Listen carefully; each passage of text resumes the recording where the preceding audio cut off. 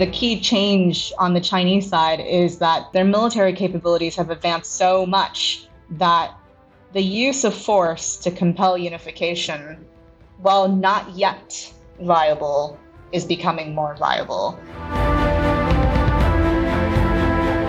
Should an incident occur during a freedom of navigation operation, tensions could ratchet up very quickly. And because we are living in this current environment where both sides are in competition mode and inclined towards zero-sum thinking, tendency will be to perceive hostile motives on the other side.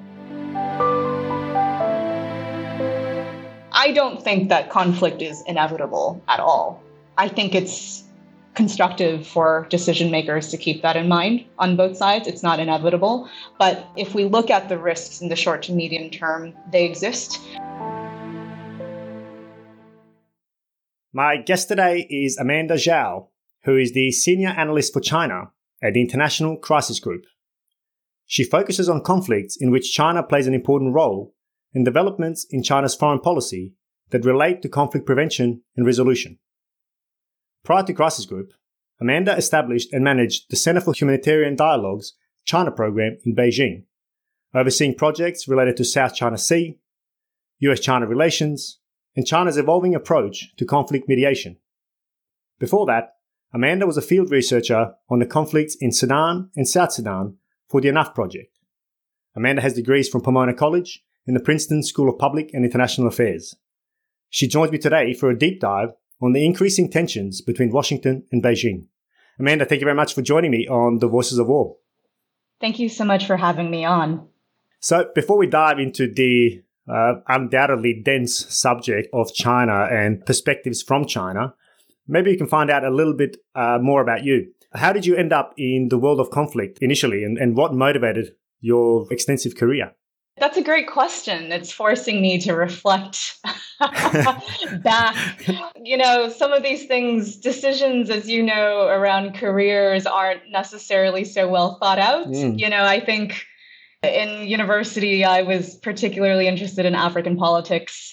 And so that led me to studying abroad in Africa. And then, I got lucky and I got a research position at a think tank in DC that focused on conflicts in Africa. And specifically, I started working on the Sudans and had a chance to be based there actually for a couple of years. And so that really was what started it. And I had no intention of working on Asia at all, actually. But then life happened and I started working on Asia following grad school. So yeah, that's how I got my start. But you're a Mandarin speaker, is that right? I think I saw that somewhere on one of your profiles.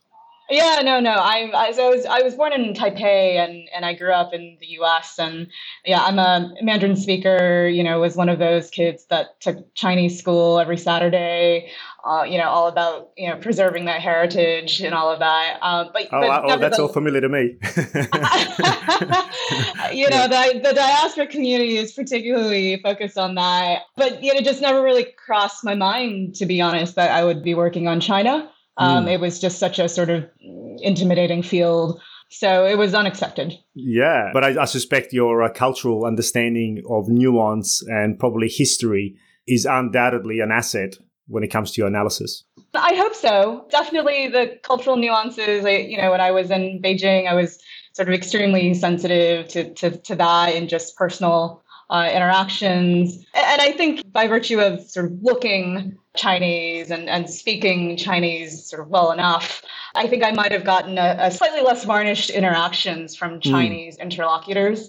I think there was less of a feeling on their side that they had to sort of perform or sort of, signal a certain posture because it was before a sort of Western audience. I think there was perhaps I'd like to think they were slightly more direct with me. Of course. I mean, I guess you're speaking the same language metaphorically and literally. I wonder, has it ever worked against you, especially given that you were born in Taipei? So has that cultural link ever worked against you in your analysis, particularly from the Chinese side? Oh, for sure. I mean, my family is from the mainland and then went over to Taiwan.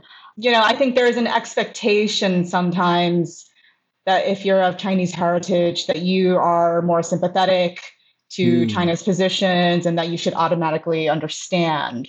Right. So there's a little bit of that. But of course, there was always this sort of awkward moment at the beginning of introductions where, they'll ask, where are you from? And, I tended to sort of mix it all up. I'm from my family. I'm born in Taipei. I grew up in the US, but I've lived all over the world. So please just accept me as a global citizen. But that never quite works. Yeah. I was just going to say, in fact, I think I have that as my tagline on LinkedIn, global citizen. But oftentimes people just laugh. But that's really how I see it, because I've lived so many different identities in many ways, and that really resonates with me. But I can also see why it wouldn't necessarily land too well with the people that you're dealing with on a day-to-day basis. Exactly. That's kind of an interesting pivot, I guess, because you're so closely tapped into the current. I don't want to call it crisis because it's not necessarily that, and maybe that's a loaded term.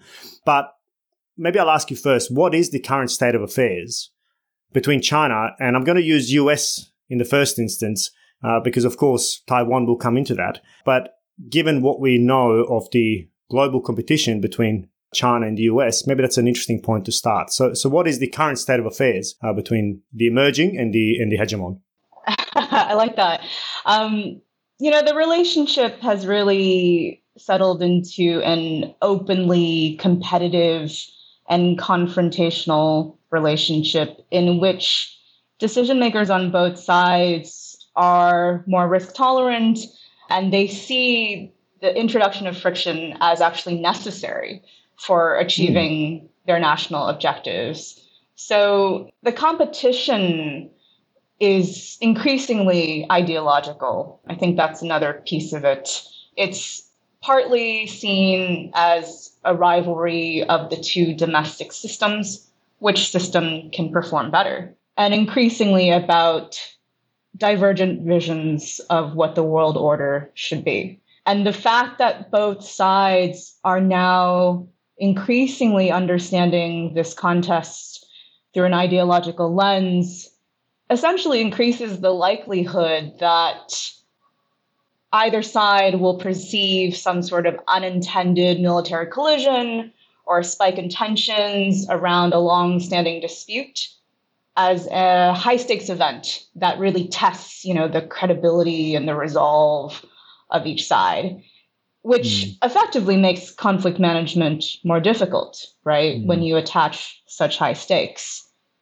So, just to get into the details slightly, right, we've seen that under the Biden administration, there's been a real push to demonstrate that democracies work, especially following the Trump years. And there's this rhetoric that has been repeated multiple times that Biden sees this current moment as a battle between democracies and autocracies over the shape of the future world order. These are incredibly high stakes, right? When you think of it in that sense. And, the US now assesses that China not only has the capabilities to reshape the international order, but that they have the intention of reshaping the international order.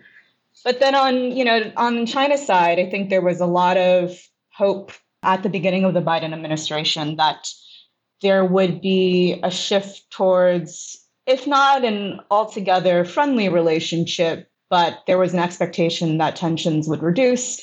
And, that tariffs would be lifted, and, tariffs are still in place, things like that.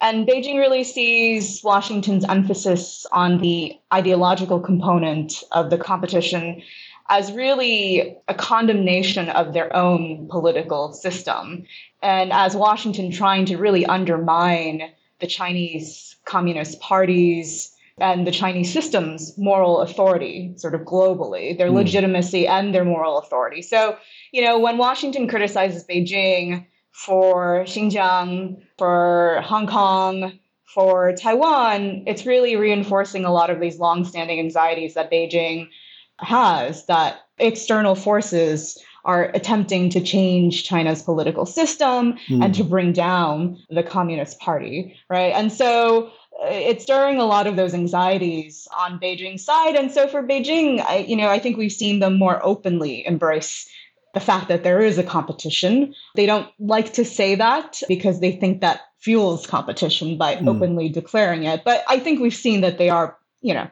they are increasingly open about it. And they do also see that it is about proving that their political system is more effective.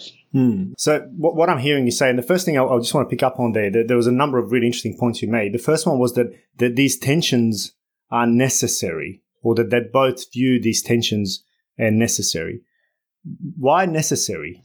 You'll hear the sentiment, I think, from both sides that at least the military piece of it is there needs to be a military component to our policy, because without it, and specifically here I'm referring to military presence operations within the First Island chain, increasing military buildup by both sides, there's a conviction, I think, amongst many that without that piece, the other side won't take your rhetoric, your position, your stated commitments seriously. I think this has become sort of very much accepted on both sides. You need the military piece, right? How many times have I heard this sort of from both sides? And I think particular to Washington, because I think on Beijing's side, the idea that they're in a struggle with the US has been there for some time. But under Xi Jinping, I think that is an element that has grown more explicit, and you see more people saying it. On Washington's side, though, there's been a shift, right? There's been a fundamental shift in how Washington is managing its relationship with China. And that's based on the belief that the policy of engagement, of pursuing trade relations with China, that such a policy would lead to domestic political reform in Beijing, I think is, to put it lightly, no longer in vogue. The mainstream view now is that didn't work.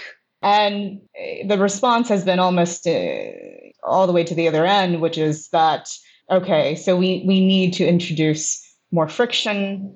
We need to embrace the competitive elements of this relationship. We now are faced with a China that is not only militarily capable, but a China that we see as fundamentally aggressive, right? And so that, I think, are the sort of key pieces that drive the view in Washington that friction is necessary. Right. That's really interesting, because the way I see that then is that you're effectively increasing potentially the threat for your own domestic audience, and even in your own mind, in order to then have something to build against, right? In order to develop your military, to increase your budgets, increase your spending, sharpen the commitment, clarify the purpose, the vision, the mission that you're to follow. But if both sides are doing that, and they're doing that kind of in a vacuum for their own domestic audiences, doesn't that ultimately contribute to the kind of classic security dilemma where perceptions, action, reaction, I'm perceiving China to become more aggressive, and that's the narrative I'm building to strengthen my own position and my own deterrent. And China's doing the same, perceiving me as growing more aggressive, more threatening, increasing my military capabilities. Isn't that, so to call it, a self-licking ice cream? Yeah, absolutely. That's exactly what's happening right now. And it's partly, as you allude to, about mobilizing the respective bureaucracies, right? There's an element of that. But I think there is also this conviction that this is the most effective way of signaling to the other side. But as you say, that signal, we know sort of the theory around deterrence is that you not only need to deter, but you need to assure as well, right? And so I think that, which we can discuss a bit more later, is sort of the piece that where there might be some improvements or some additional thinking is required. So it's clear that both sides are pursuing the military piece of it. And it's clear that both sides are focused on military deterrence. But what about the other pieces of the strategy? What brought this along? Because there was the status quo seems to be upset, or there's certainly turbulences, and those turbulences, depending on which side of the world you're looking at it from, they're very much turning into tremors, potentially. Why the change, and what triggered it, I guess? I think much of it does have to do with, as I said, it's not just about Chinese capabilities. Clearly, Chinese capabilities, military capabilities have increased significantly. Their economic influence and leverage has increased tremendously. So Chinese hard power has grown, clearly. But it's that combined with the West's reading of Chinese intentions, I think, that has caused a shift in thinking. The data points that is generally used to identify Chinese intentions, because here I feel obliged to say that, and I think any other sort of China watcher would agree, determining Chinese intention is not a particularly easy task. There's a lot of sort of reading of party official rhetoric and sort of parsing through the language, shifts in the language, little changes in words here and there. And then, somehow that's supposed to reveal intention. And of course, we all know the limits of that, right? That's like saying, I can understand Washington's intentions purely from reading like the national security strategy or something, right? Yeah, it'll get you to a point, but it certainly doesn't reveal the whole picture, right? So that's just to sort of qualify really any sort of analysis about Chinese intentions. But the data points we have are not few, right? The data points include Chinese militarization of islands, outposts in the South China Sea that they control, a sort of revisionist reading of UNCLOS in its claims around the South China Sea, its actions along the border that it is in dispute with India, its use of gray zone coercion around the Senkaku Diaoyu Islands, its actions internally as well are sort of suggestive that Beijing right now, under Xi Jinping, is no longer in this era of, hide your strength, hide your capabilities, bide your time, which was the mantra under Deng Xiaoping. But what we are faced with now is a much more assertive, a much more ambitious, unapologetically so, Beijing, that is very much intent on securing the sort of phrase they like to use is sort of actively shaping the external environment to their favor.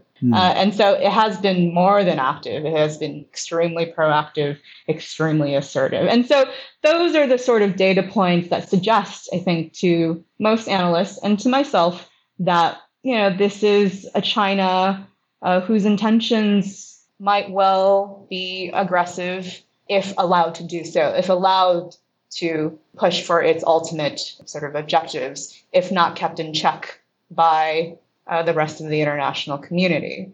Yeah, so I think that is a sort of the realization that we are facing a different China is the trigger. It's not the only trigger. We shouldn't underestimate the power of Trump himself in being a force in the U.S.'s shift on policy towards China. It took a fairly unconventional president to enact such a shift in policy. So that was a key reason as well. And in terms of Beijing, I think a lot, as I mentioned before, I think their attitude towards the U.S. has always been competitive. I think there's always been an element of that where there's an understanding that China is in this sort of long-term, struggle with the U.S. And so that is not necessarily new, but I think it's become more public and it plays a bigger role in attitudes and shaping perceptions in Beijing now because that competition is more explicit. Yeah. And to what extent is it also to do historically with China's its perceived place in the world? And it's often said, the West thinks in, I think, decades and China thinks in centuries. And you're kind of making the point that this is almost the coming of age or returning of China onto the global scene and asserting its dominance post, as it's again referred to often as the century of humiliation. So to what extent do you think that's also part of it's embodied in the narrative that's embodied in the psyche, the Chinese psyche, that this is their, to use a US term, their manifest destiny is to command this presence on the global stage? Yeah, I think even, historically, under multiple Chinese leaders, the national objective has more or less stayed the same, which is to achieve national rejuvenation of China following the century of humiliation, right? So it's the return of China to the center of the world stage, as they like to call it. And really what national rejuvenation means, which is supposed to occur by 2049, is really for China to become at least as powerful as the US, if not more. And the way that the leadership understands the current international environment is that it's facing a world that is undergoing what they like to say major changes unseen in a century, which is basically a transitional period in which they see US unipolar power ending, but a period in which Chinese power or China has not grown strong enough to assume a position as Washington's peer. So it's this sort of transitional period that we're in from the leadership's perspective. And so, going back to this idea of creating a positive external environment, the goal right now, the strategic goal, is to sort of extend what they see. So in this period, they see both sort of strategic opportunities, but they see a lot of challenges. So what they're trying to do is to manage this period in a way that, exploits those opportunities and manages those challenges. And a key challenge is really U.S. efforts right now to what they see as suppressing China's rise, including now under the Biden administration through the formation of anti-China coalitions. And so this is sort of key right now in them, a key challenge that they have to manage. Maybe you can explore that a little more in a bit more detail. What do you mean by the anti-China coalitions? So, here I think particularly under the Biden administration, which has been relatively effective in strengthening the U.S.'s alliances and partnerships with what they like to call like-minded countries. So this would include shoring up of the Quad, the signing of AUKUS, the push for the Indo-Pacific Economic Framework, having relative success in focusing both NATO and the G7 on the China threat. So these are all activities that Beijing sees as threatening and as activities that exclude China and are really targeted at China. And they're not wrong. And I think I guess that's the key there. They're not wrong. But it's very difficult not to take an objective view and see this as, well, isn't everybody just doing the same thing? And if we just stand aside as interested bystanders, I just can't see, or that's a question to you maybe. Do you see this going any other way than a form of a hot conflict that's going to at some point test the other? Because that's ultimately what's going to assert the dominance over the rising power or the up to now still currently the hegemon in global affairs.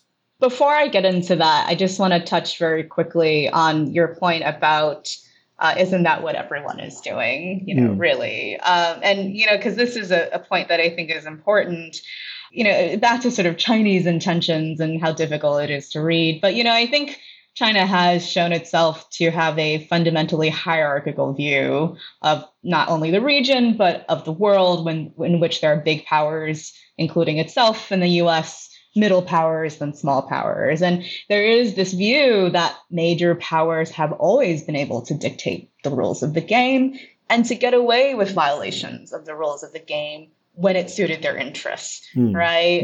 And so this is something that when U.S. rhetoric focuses on international laws and norms and the rules-based order, the Chinese are incredibly cynical about this concept, not without reason. And so that's why Beijing has shown itself to be sort of willing to selectively implement those aspects of international laws and norms that suits its interests and to discard those that do not, right? Because it sees itself as just doing what other major powers are doing. Yeah. Anyway, so setting that aside. But just to pick up on that, because I think it's a really important point, because we're talking about the moral high ground here as to who retains the moral high ground. in the face of interests prevailing, which I think is always a fundamental kind of clash between these values and interests, right? I mean, the democratic world, myself included, projects these kind of values of democracy and freedom of speech, etc. That's the narrative that we try to embody. But of course, we know very well that our own national interests have overshadowed our own values, and we have breached the very global rules order that we're trying to project outwardly, not least in some of the more recent wars that we participated in. Of course, Iraq stands out as a spectacular case of own gold, if you want to call it that way. Right. But then that begs the question, I mean, and I've just got to be careful here that I'm not necessarily defending Beijing, but I'm trying to understand Beijing's perspective, because they have every right to say, well, hold on a minute, you are being hypocritical. So therefore, the rules-based order that you seek to protect, you only do so when it's in your interest, right?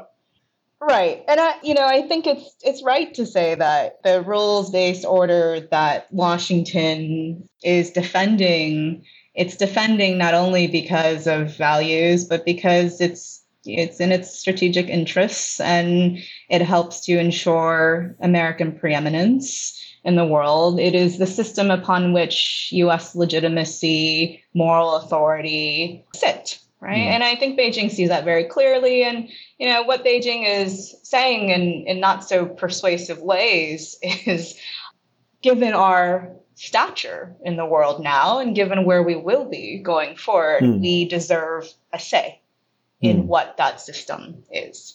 Right. And so, if we're talking about like long term, how do you manage this competition between the U.S. and China? So we said, right, there's the sort of military piece of it. But there's also this other piece that I think requires more thinking on all sides, which is, how do you accommodate Chinese preferences and interests in the international order?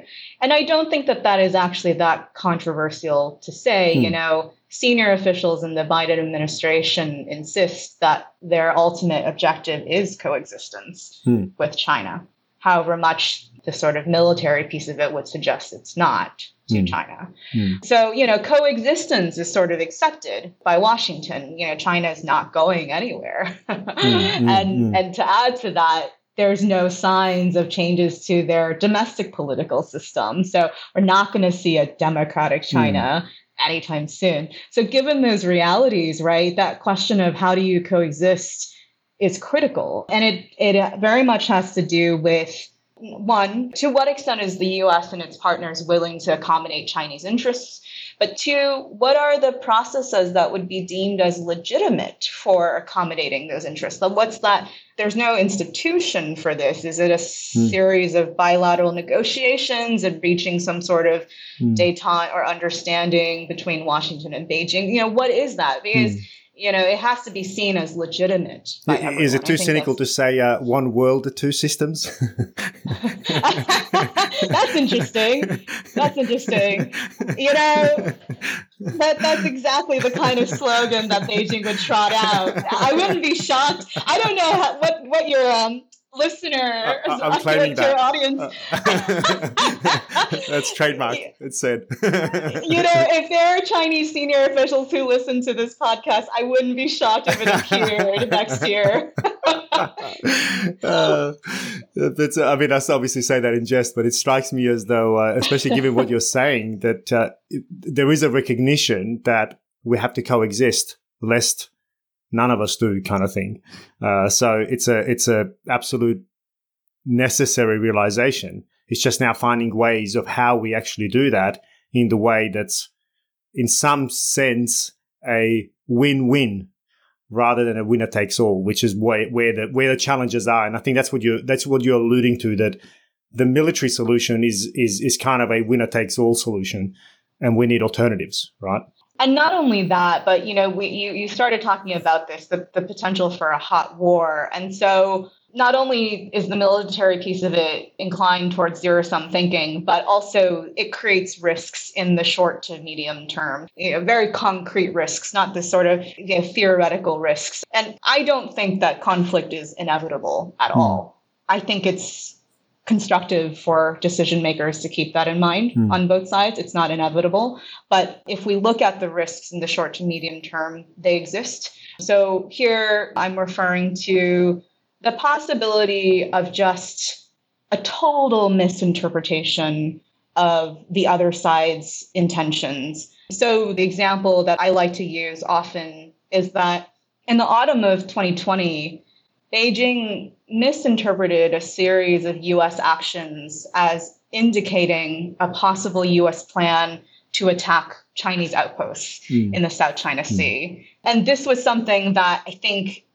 any sort of casual observer of U.S. policy would have automatically said, no, that's absurd. There is absolutely no plan to do so. But within the sort of Beijing ecosystem of information, this gained a lot of currency. And so fortunately, in that situation, U.S. officials were able to help preempt any sort of escalation because they picked up on this. But at the time, there was not many channels of dialogue, actually.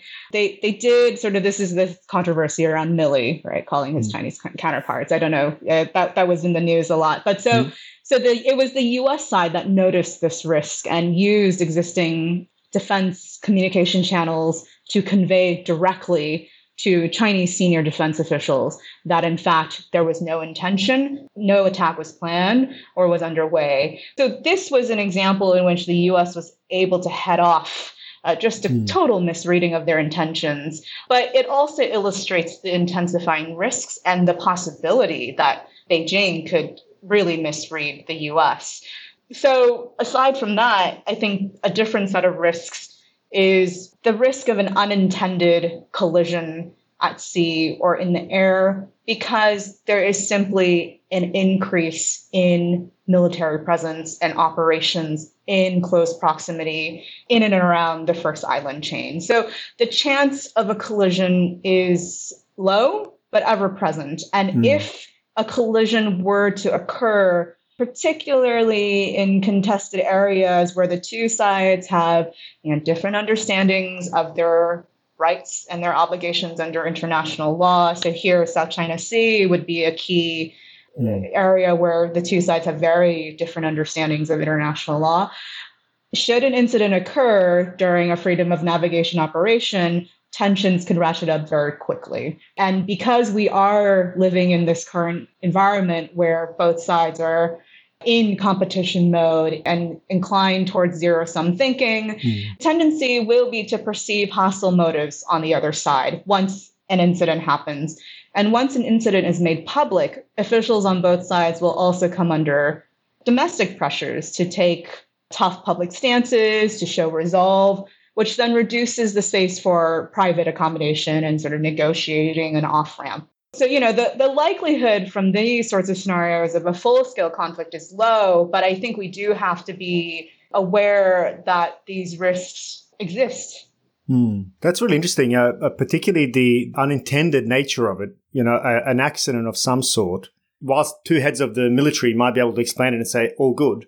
But I think the interesting piece you just said there is the then domestic audience, because we have to remember that on all sides, there are hawks who express nationalistic sentiment and will put pressure on the domestic leaders for their own political gain, right? So if, say Biden is perceived as not doing enough, he will be criticized. I suspect something similar occurs in China as well. In fact, maybe that's a neat way to, again, go to Taiwan, because I think we saw that with Nancy Pelosi's visit. We saw really the kind of wrenching up of nationalistic rhetoric in China. What do you think about that? Yeah, no, definitely. I think so. I think the sort of domestic politics cut in both directions when we think about how it affects Beijing's stance on Taiwan. So definitely, there's a lot of hardline nationalist views in China, which the leadership has helped to build up, by the way, through their domestic propaganda efforts, right? So part of this is manufactured by constantly elevating the importance of unification with Taiwan, right? And Xi Jinping has reduced political space on this for himself by saying that that goal we were talking about, national rejuvenation by 2049, he is linking that directly to unification with Taiwan. So that's really, in an explicit way, attaching more importance to unification with Taiwan, because now you're saying that our rejuvenation is conditioned on our ability to unify with Taiwan. So our rise to great power status, right, is conditioned on Taiwan. So there's he's leaving very little domestic political space to sort of back down from that going forward. Yeah, that's interesting. That's really interesting. And I think it's just to pick up again another point there, because you're probably referring to the recently published white paper, but the term they don't actually use unification, if I'm correct. It's reunification. Yes, which is right. a vastly different picture that's being put out there. So I find that really interesting that, that's the kind of, if we want to call it a red line, that's a very clear red line and a necessary part of China's future by 2049. Yeah, so it's interesting you raise that. So, and I think that points to, if I can get into something slightly different, but that points to really this increasingly divergent understandings across the strait. So let's set the U.S. aside for a second, but between Taiwan and China.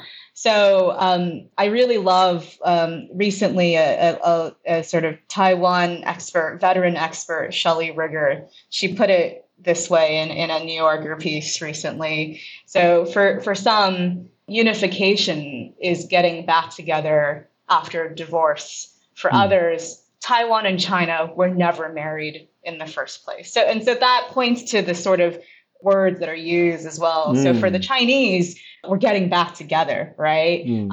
But whether you like it or not. Yes, right. That's right. I can do it the easy way, or I can make it hard for you, right? You're coming home, honey. Yeah. I mean, it's exactly when put in those terms, it sounds even more abusive, right? Yeah, that's right. Exactly. Yeah.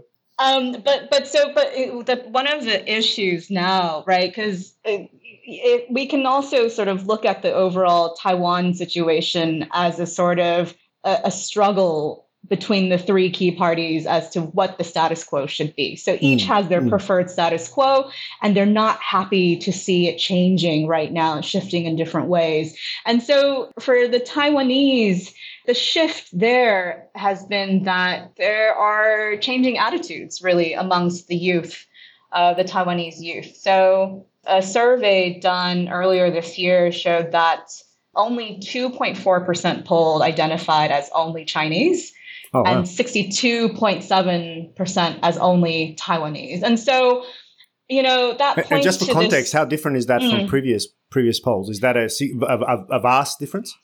It is a significant change. I don't have the numbers from previous polls, but it's definitely a change. And so what that points to is this, really the increasing irrelevance of China to Taiwanese youth, China period, to Taiwanese youth.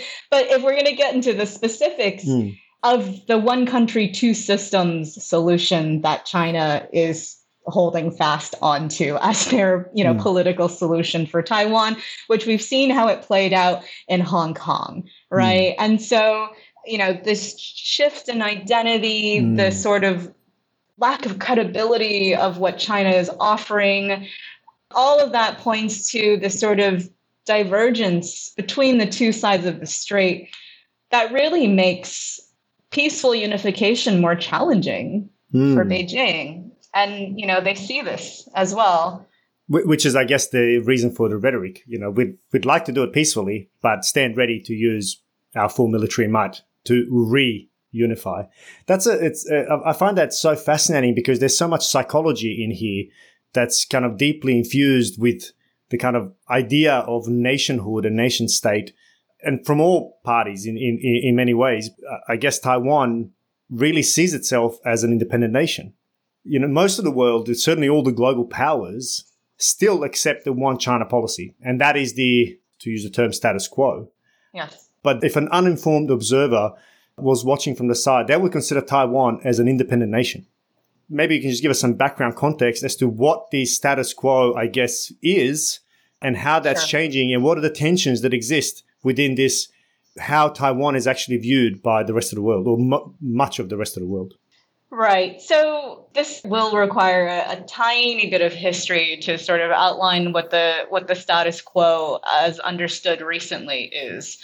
When the U.S. and China normalized relations in 1979, the U.S. ended its official relationship with Taiwan. And after that, a key part of relations resuming was finding a way to accommodate both sides' concerns over Taiwan. And so what emerged was the One China policy for the U.S., which recognizes that the PRC, the People's Republic of China, is China's sole legal government, but only acknowledges the position of the PRC that Taiwan is a part of the PRC. Right. And it does not recognize this position. And again, this choice of words. Yeah, okay, good. These little things are extremely important. Yeah, absolutely. Yeah. And this choice of words and the distinction it implies was intentional. That was the intention, right, of diplomats back in 1979. And so, and at the same time,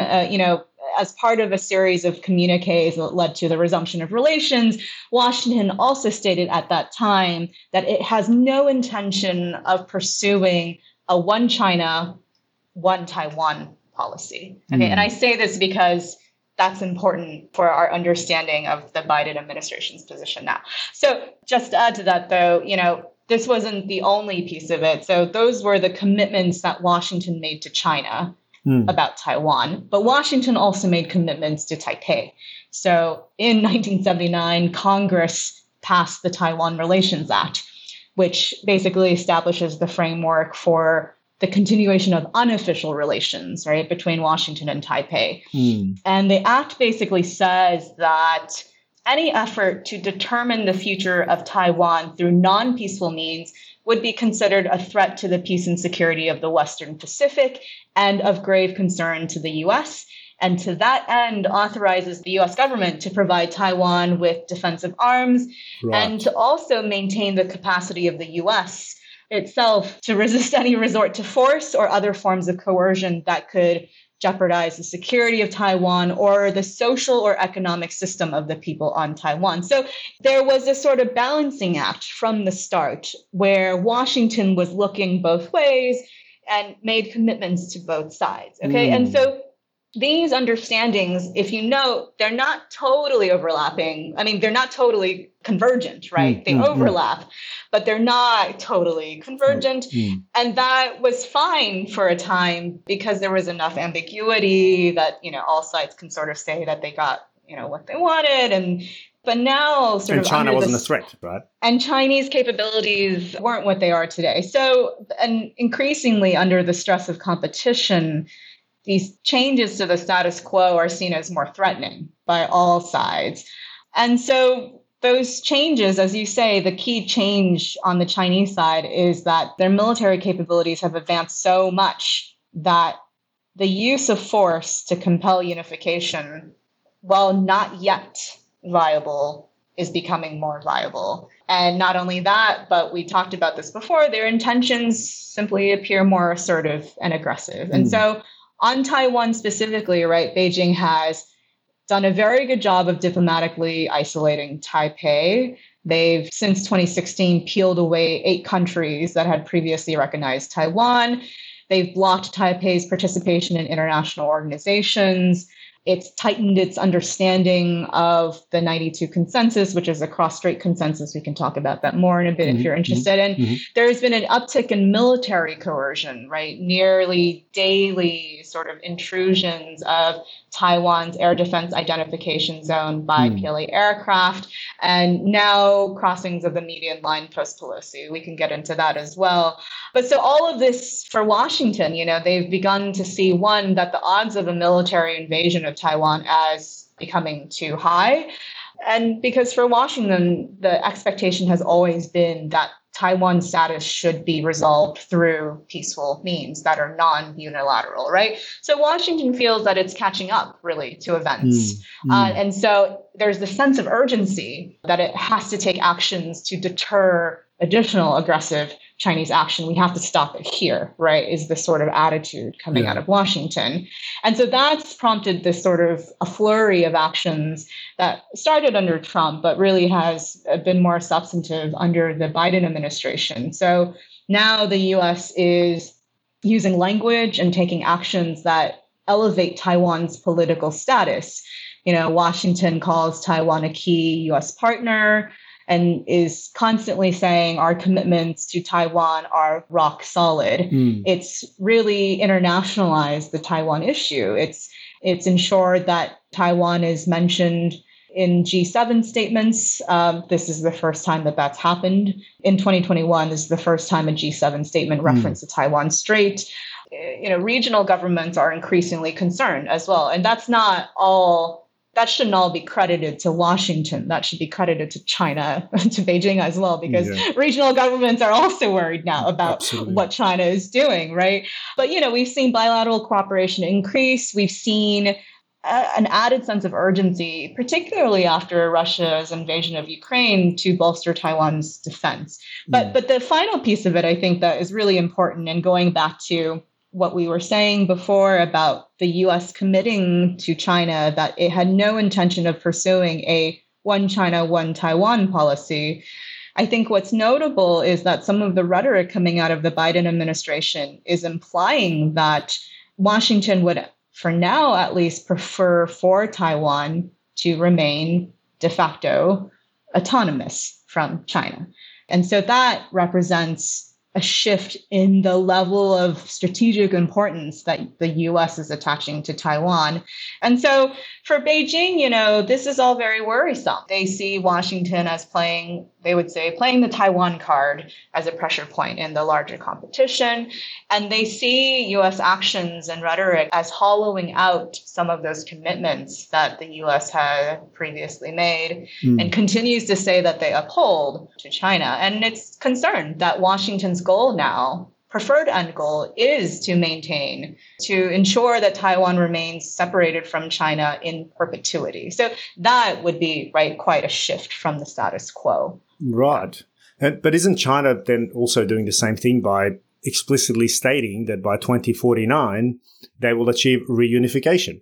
So again, we're kind of left in this conundrum where ultimately both sides are drawing a red line across, you know, a poor island that it seems is quite clear as to what it wants and what its people want, but is effectively almost a chess piece on a geopolitical chessboard. Absolutely, yeah. Why is Taiwan so important to China? What is it about Taiwan that is so deeply, that is potentially leading to an all-out war with the US? So, you know, a lot of it has to do with history. We can get into it a little bit, but I don't want to take up too much time with the history. But after the Qing dynasty, there were sort of two key political groups that emerged. It was the nationalist parties, or the Kuomintang, or the KMT, which saw the future of China as a constitutional republic, as the Republic of China. And then there was the Chinese Communist Party, which envisioned a socialist China, you know, based on the principles of Marxism, Leninism. So the two sides fought in a civil war throughout World War II. There was a moment when they cooperated to fight the Japanese, but for the most part, they were fighting with each other as well. And so in 1949, the CCP established the People's Republic of China, with Beijing as its capital. The KMT under Chiang Kai-shek retreated to Taiwan and, you know, said that the capital of the Republic of China, you know, was in Taipei. And so for a time, both sides claimed to be effectively the rulers of China. And the KMT sought to reclaim mainland China from its base in Taipei. Of course, this never happened. And Taiwan's leaders today no longer harbor such grand ambitions, right? And like I said, you know, this piece of history is increasingly sort of irrelevant to the Taiwanese population, right? And so the fact that this civil war was never really concluded, the view that there is this one China, only one China in the world, consisting of people on both sides of the strait, and that Taiwan has always belonged to China are some of the reasons why Beijing sees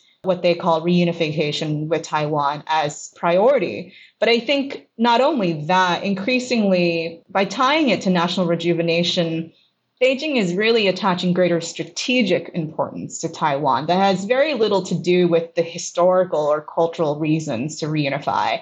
That really is, I think, more reflective of Taiwan's geographical position. You know, Beijing has long wanted to break through what it sees as a hostile sort of chain of islands that lie between its eastern coastline and the Pacific.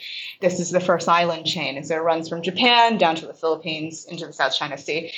And all of these countries are really, you know, are the sovereign territories of allies and partners to the U.S., right? And so that's why China has always viewed this first island chain as a hostile fortification that it had to break through. And so taking Taiwan, to put it very simply, allows Beijing to break through this chain and to project power from, you know, what some people like to term a sort of aircraft carrier that can never be sort of a permanently fixed one. Yeah, a permanent sort of aircraft carrier, right? And of course, this is also part of the reason why the U.S. attaches strategic importance to Taiwan as well, by virtue of its unfortunate or fortunate geographic position.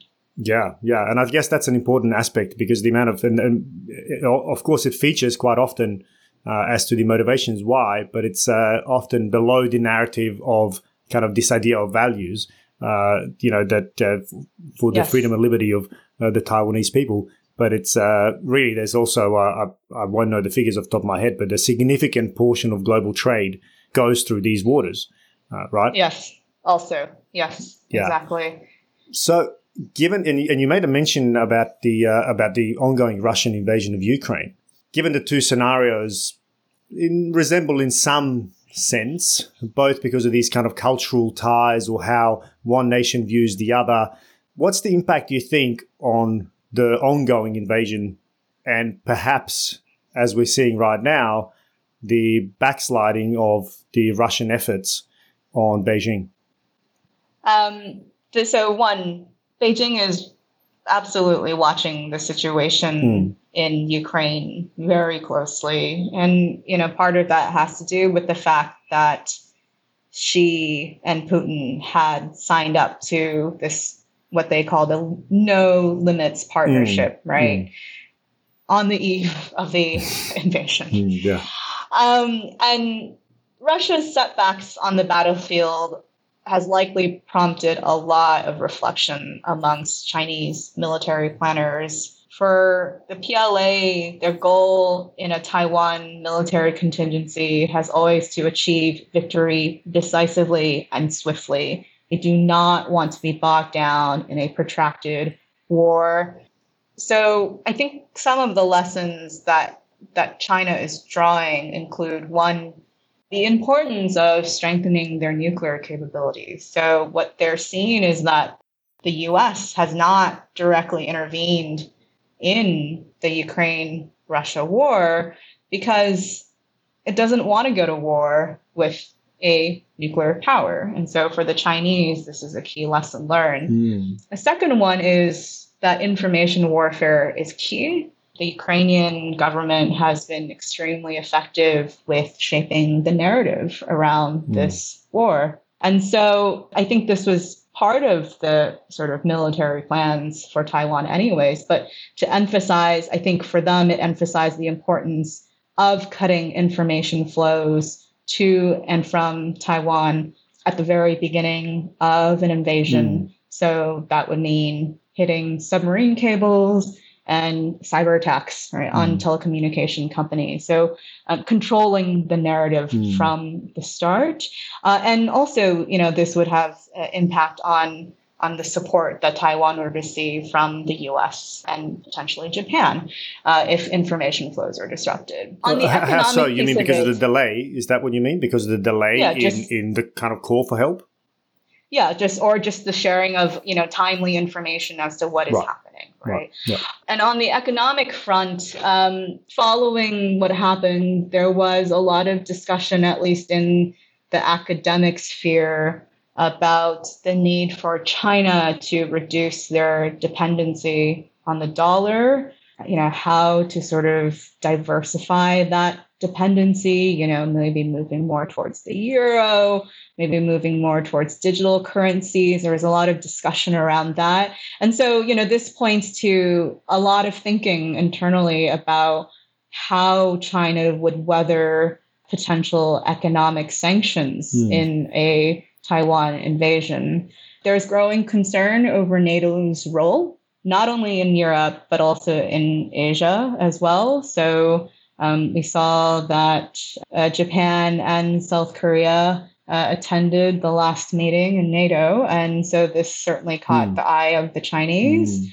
And I would add, this is something that I think is less discussed, but is at the top of my mind because I was just in Tokyo. But the way in which Russia's invasion of Ukraine has changed threat perceptions in China's immediate neighborhood. So, for instance, in Japan, the war has apparently prompted a shift in domestic sentiment amongst just average people, but also amongst lawmakers as well, tilting them more in favor of an increase in Japan's defense budget and support for Japan developing long-range missile strike capabilities. So there's this sort of effect. It's made, I think, the prospect of war much more concrete for some populations that live around China. And that's a pretty big step for Japan as well, right? Because it is a complete shift in their own kind of self-defense posture. And a country that has been deeply rooted in pacifism post World War II. I think it does represent how much more seriously the domestic population is considering the potential for war, but more specifically, one that would arise from China or involving China. And so there's a lot more thinking now, it seems, around a Chinese invasion of Taiwan in Japan as well. Right. So I guess so it's a double-edged sword, I guess, the Russian invasion in Ukraine, both because it, in some sense, sends a very clear signal that taking a people is not as easy as one might perceive it, particularly when you have a wet gap to cross, which would make it exponentially more difficult for China than it is for Russia with a massive land border with Ukraine. But then on the other side, there are some critical lessons. It's almost like the test run for Beijing, right? Let's see where you make your mistakes. Yeah, that's really interesting. Well, I also wouldn't mind pivoting to some more optimistic discussions. And you did make the point, if there is a silver lining to any of this, because you did talk about the kind of deter and assure, and you said that there's work to be done here. So what exists currently as kind of checks and balances or crisis communication? And what are some of those things that can be done and are being done to build this assurance between the two? It's really, really hard. Let me just start off with that. I think, some of it has to do with what we were discussing before. Just there needs to be more thinking about what does coexistence with China look like? Very serious long-term thinking and a clear vision from the U.S. and its partners. And ideally, this would be something that the U.S. also discusses with its partners and allies, So while you're discussing how to upgrade military capabilities and working on that together, it would be useful for them to also discuss what their vision for coexisting with China really looks like concretely going forward. But on a sort of more practical, level, there is a silver lining, at least specifically around Taiwan, as funny as it might sound. I think in the short term, none of the key parties want a war I think that's pretty clear. China's not interested in a war in the short term. It's not ready for one. And it would come at tremendous political risk right now for them. So it's not the right timing for China. And so to that extent, the three parties are more or less aligned right now, and nobody wants a war. And so that has meant that there has been a degree of restraint that is evident on the part of both Washington and Beijing. So following Pelosi's visit, the way that the Chinese conducted their military exercises, yes, it was escalatory, but it was very much controlled. And the way that the U.S. responded to it, they were very clear in their signaling. They said, we are not going to send an aircraft carrier through the Taiwan Strait. We will be sending something, but it's not going to be an aircraft carrier. And then days later, they sent two vessels through, right? So this is good, right? This is exactly how the two sides should be signaling to each other to lower the temperature. But of course, more can be done. I think one is both militaries need to be ordered to be acting with the utmost restraint in continued operations going forward. There's simply going to be more military interactions in the Taiwan Strait and around Taiwan, period. And so the potential, even with everyone being restrained, human error can always occur. So this is something that all three militaries should take to heart. Crisis communications channels still exist between the U.S. and China. They don't exist between China and Taiwan.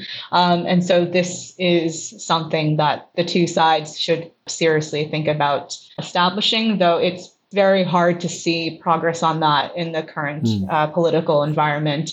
On U.S.-China mechanisms, of course, the Chinese, as part of their retaliation for Pelosi's visit, actually canceled a number of defense dialogues that were meant for, risk reduction and preventing incidents. So that was not a positive sign, but it was not entirely unexpected. The Chinese tend to, at moments of high political tensions, they tend to cut off military and defense dialogues because they see them as expendable, unfortunately, and an easy way of telling the U.S. that they're opposed to whatever the U.S. has done on the political front, right? And so this is a thing that the PLA has done for decades. So it's not surprising, but it's not constructive at all. But, nevertheless, there are lines of communication that exist. So, but we also heard, around the Pelosi visit that the Chinese weren't picking up the phone for some of these communications channels. So there's a lot of work that can be done. I think, Beijing should be encouraged to utilize those communications channels and to pick up the phone and to return those dialogues, to return to resuming those dialogues.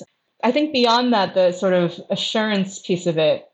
So the Biden administration has, in each meeting between Biden and Xi, made clear that their policy on Taiwan has not changed, that they are not changing the status quo, that they're upholding the one China policy, and that they are not supportive of Taiwan's independence. All of that needs to continue, this sort of just affirmation of those statements. But as I alluded to before, those statements are losing credibility in the eyes of Beijing. And so this is the challenge. What else right now can help to assure Beijing?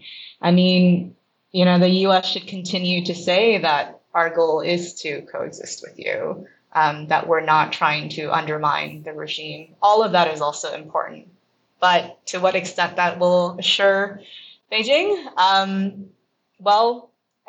They should continue to say it, but they should also, I'm sure the Biden administration is well aware of the limitations of those words. Of the rhetoric. But I guess the only thing left here is dialogue. And I mean, this is going to sound awfully naive in this current moment because neither Washington nor Beijing are particularly interested in dialogue now.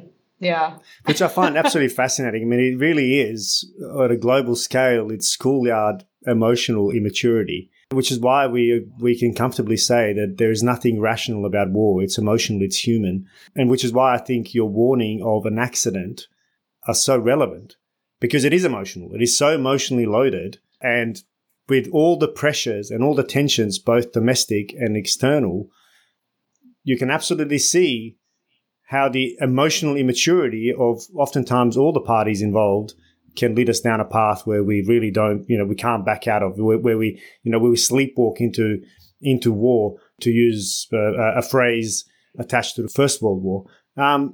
Given Taiwan's expression of its own identity, is there a peaceful path to a Taiwanese independence? Given everything you've said so far and the distinct assertion by Beijing that 2049 reunification will occur, is there a peaceful way that Taiwan becomes an independent nation?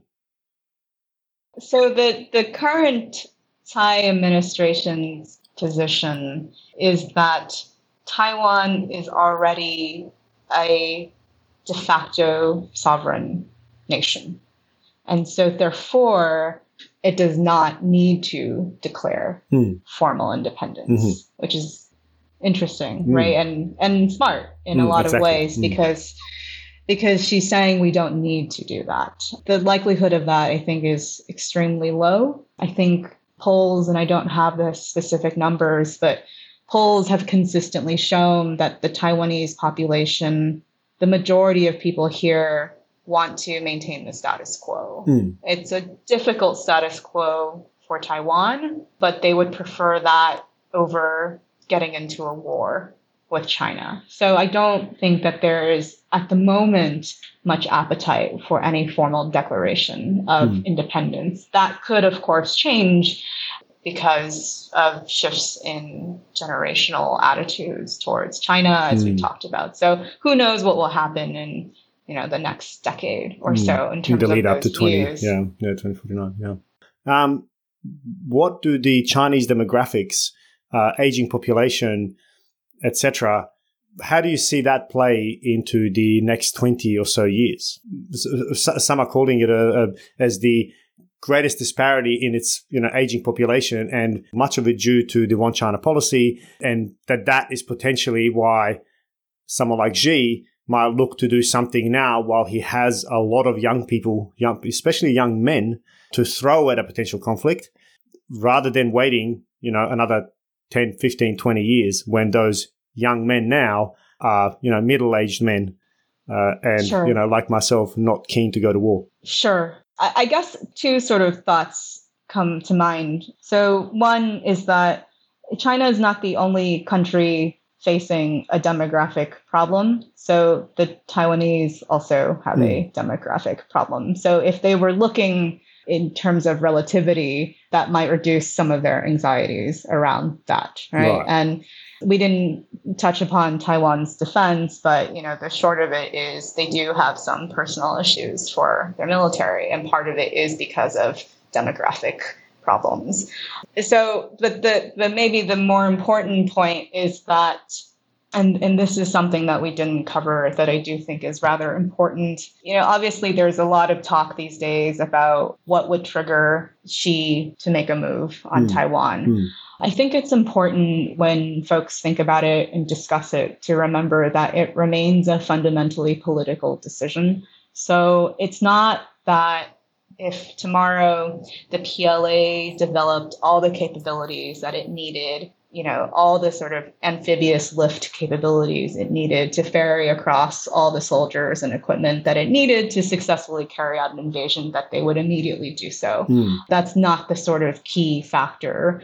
Two, the Chinese have never declared a timeline. Now there's an implied timeline of 2049, which actually is not too far away if you think about it. But, there's not a sort of, the timeline framing, I think, is quite a Western thing, but also it's we talked about this before. I think it's also useful for Washington to focus the bureaucracy, but I don't think that's how the Chinese approach this issue.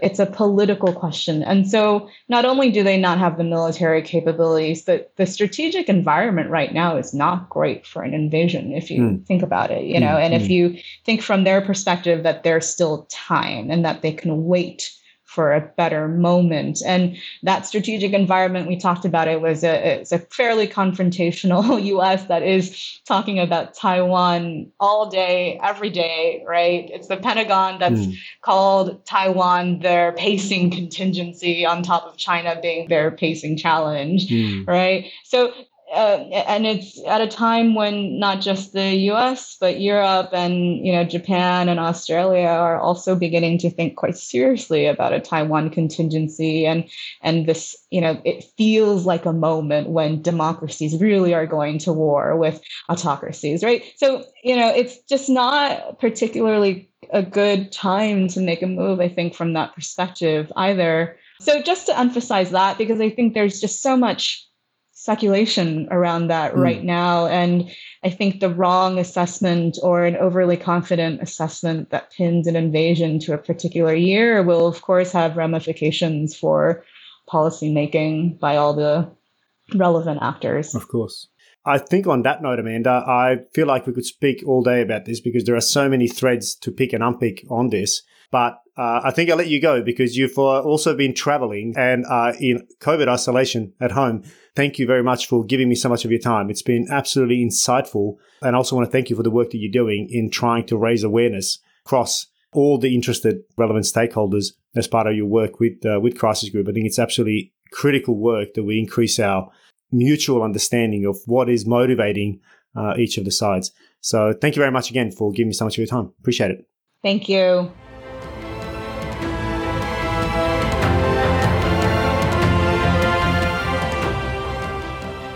Thank you for listening to another episode of The Voices of War. And since you got this far, please take a moment to like and review the show wherever you get your pods. Also, if you're able, please consider showing your support through our Patreon page. The link is in the show notes. Thank you, and until the next time.